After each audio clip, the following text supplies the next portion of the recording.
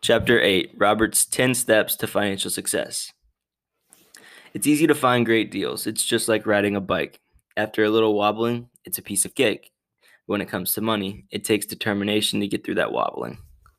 Our culture has told us that the love of money is the root of all evil, that we just need to find a profession and work hard, and the government will take care of us when we're old. The message is still to work hard, earn money, and spend it, and when you run short, we can always borrow more. And that is why, for so many of us, our financial genius within is asleep. If you want to go against the masses, Robert offers the thought process he goes through every day, 10 steps that you can use to awaken your financial genius. Follow the ones you want or make up your own. Your financial genius is up to the task. Number 1, find a reason greater than reality, the power of spirit. Many want to be financially free, but they turn away because the road seems too difficult to get there. People need a strong, clear goal or reason in order to push through the obstacles that life throws at them.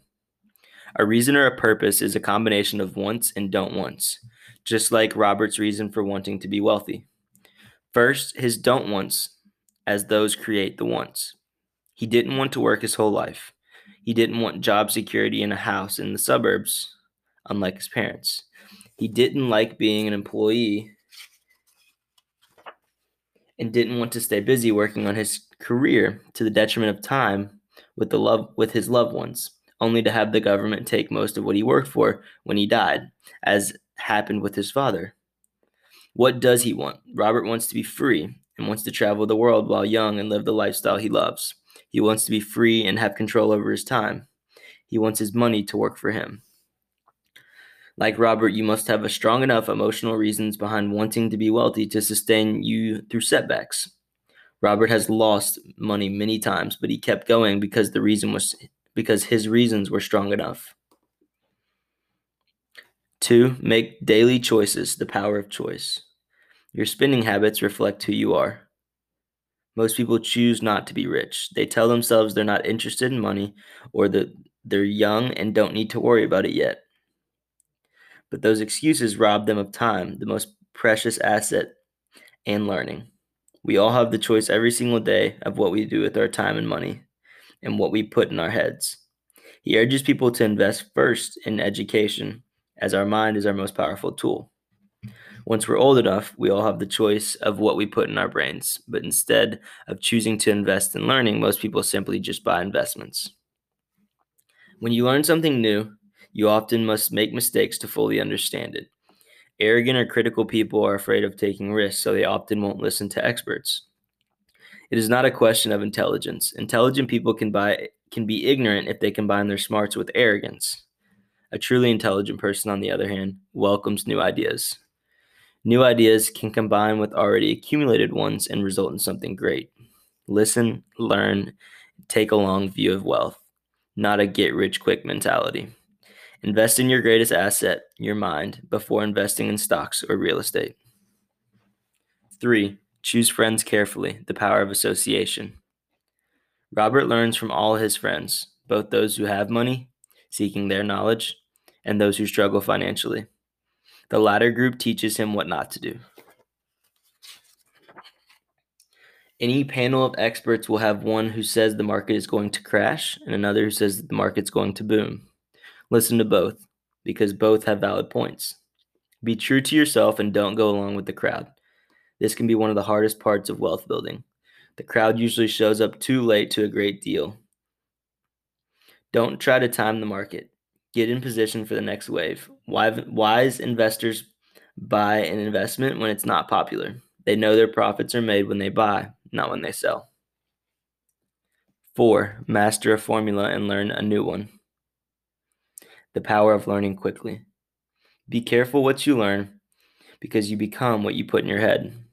The masses have one basic formula: go to work, earn money, pay bills, balance checkbooks, buy some mutual funds, and go back to work.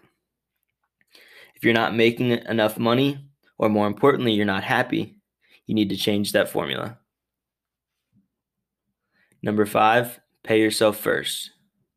The power of self-discipline.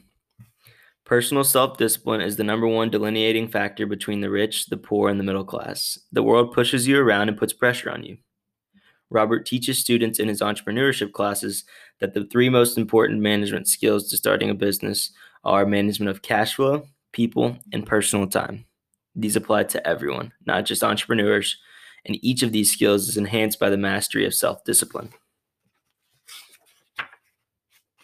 To successfully pay yourself first, don't get into large debt positions that you have to pay for. Keep your expenses low, build up assets first, then buy the big house or nice car. When you come up short, let the pressure build and don't dip into your savings or investments. Use the pressure to inspire your financial genius when it comes up with new ways of making more money, and then pay your bills. You will have increased your ability to make more money as well as your financial intelligence. Remember that this rule does not encourage self-sacrifice or financial abstinence. It doesn't mean pay yourself first and starve. Life was meant to be enjoyed. If you call in your financial genius, you can have all the goodies of life, become wealthy, and pay your bills. 6. Pay your brokers well. The power of good advice. Many people try to save a few dollars by using discount brokers or selling their house on their own. But not only do good professionals save you time, they make you money. Information is priceless. A good broker should provide you with information as well as making you money. Learn from them. In truth, what you pay them is a tiny comparison with what kind of money you can make with the information they give you. 7. Be an Indian giver. The power of getting something for nothing. The term Indian giver arose out of a cultural misunderstanding when the first European settlers came to the New World. If a settler was cold, an Indian would give the person a blanket. The settler mistook this as a gift and was offended when the Indian asked for it back. The Indian got upset when the settler did not want to give it back. It was a misunderstanding of what the transaction actually was. In terms of investing and the asset column, it's key to be an Indian giver. That is, getting your initial investment back and quickly. Some don't like the risk and prefer to keep their money in savings accounts. But there, it's not making any money, and they also don't get anything for free with it. 8. Use assets to buy luxuries. The power of focus. Robert loves luxuries as much as the next person, but he won't borrow money for them, instead focusing on the asset column to create the money to buy those luxuries. Developing cash flow from an asset is easy in theory. What's hard is the mental fortitude to direct money to the correct use. Borrowing money is easy in the short term, but harder in the long run. 9. Choose heroes. The power of myth. One of the most powerful ways we learn as children is pretending to be our heroes. Robert continues that as an adult, though his heroes have changed, instead of pretending to be Willie Mays at bat, he channels the bravado of Trump while negotiating a deal, or the analytical skill of Warren Buffett when looking at trends. By having heroes, we tap into their genius, and because they make it look easy, they inspire us to try. 10. Teach and you shall receive. The power of giving. Robert learned from Rich Dad to give money as well as education. He would say, if you want something, you first need to give. Whenever you feel in need of something, whether that's money, a smile, love, or friendship, give it first and it will come back in buckets. Be generous with what you have and make sure you are giving for the joy that giving itself brings, not giving simply to receive. That will conclude chapter 8.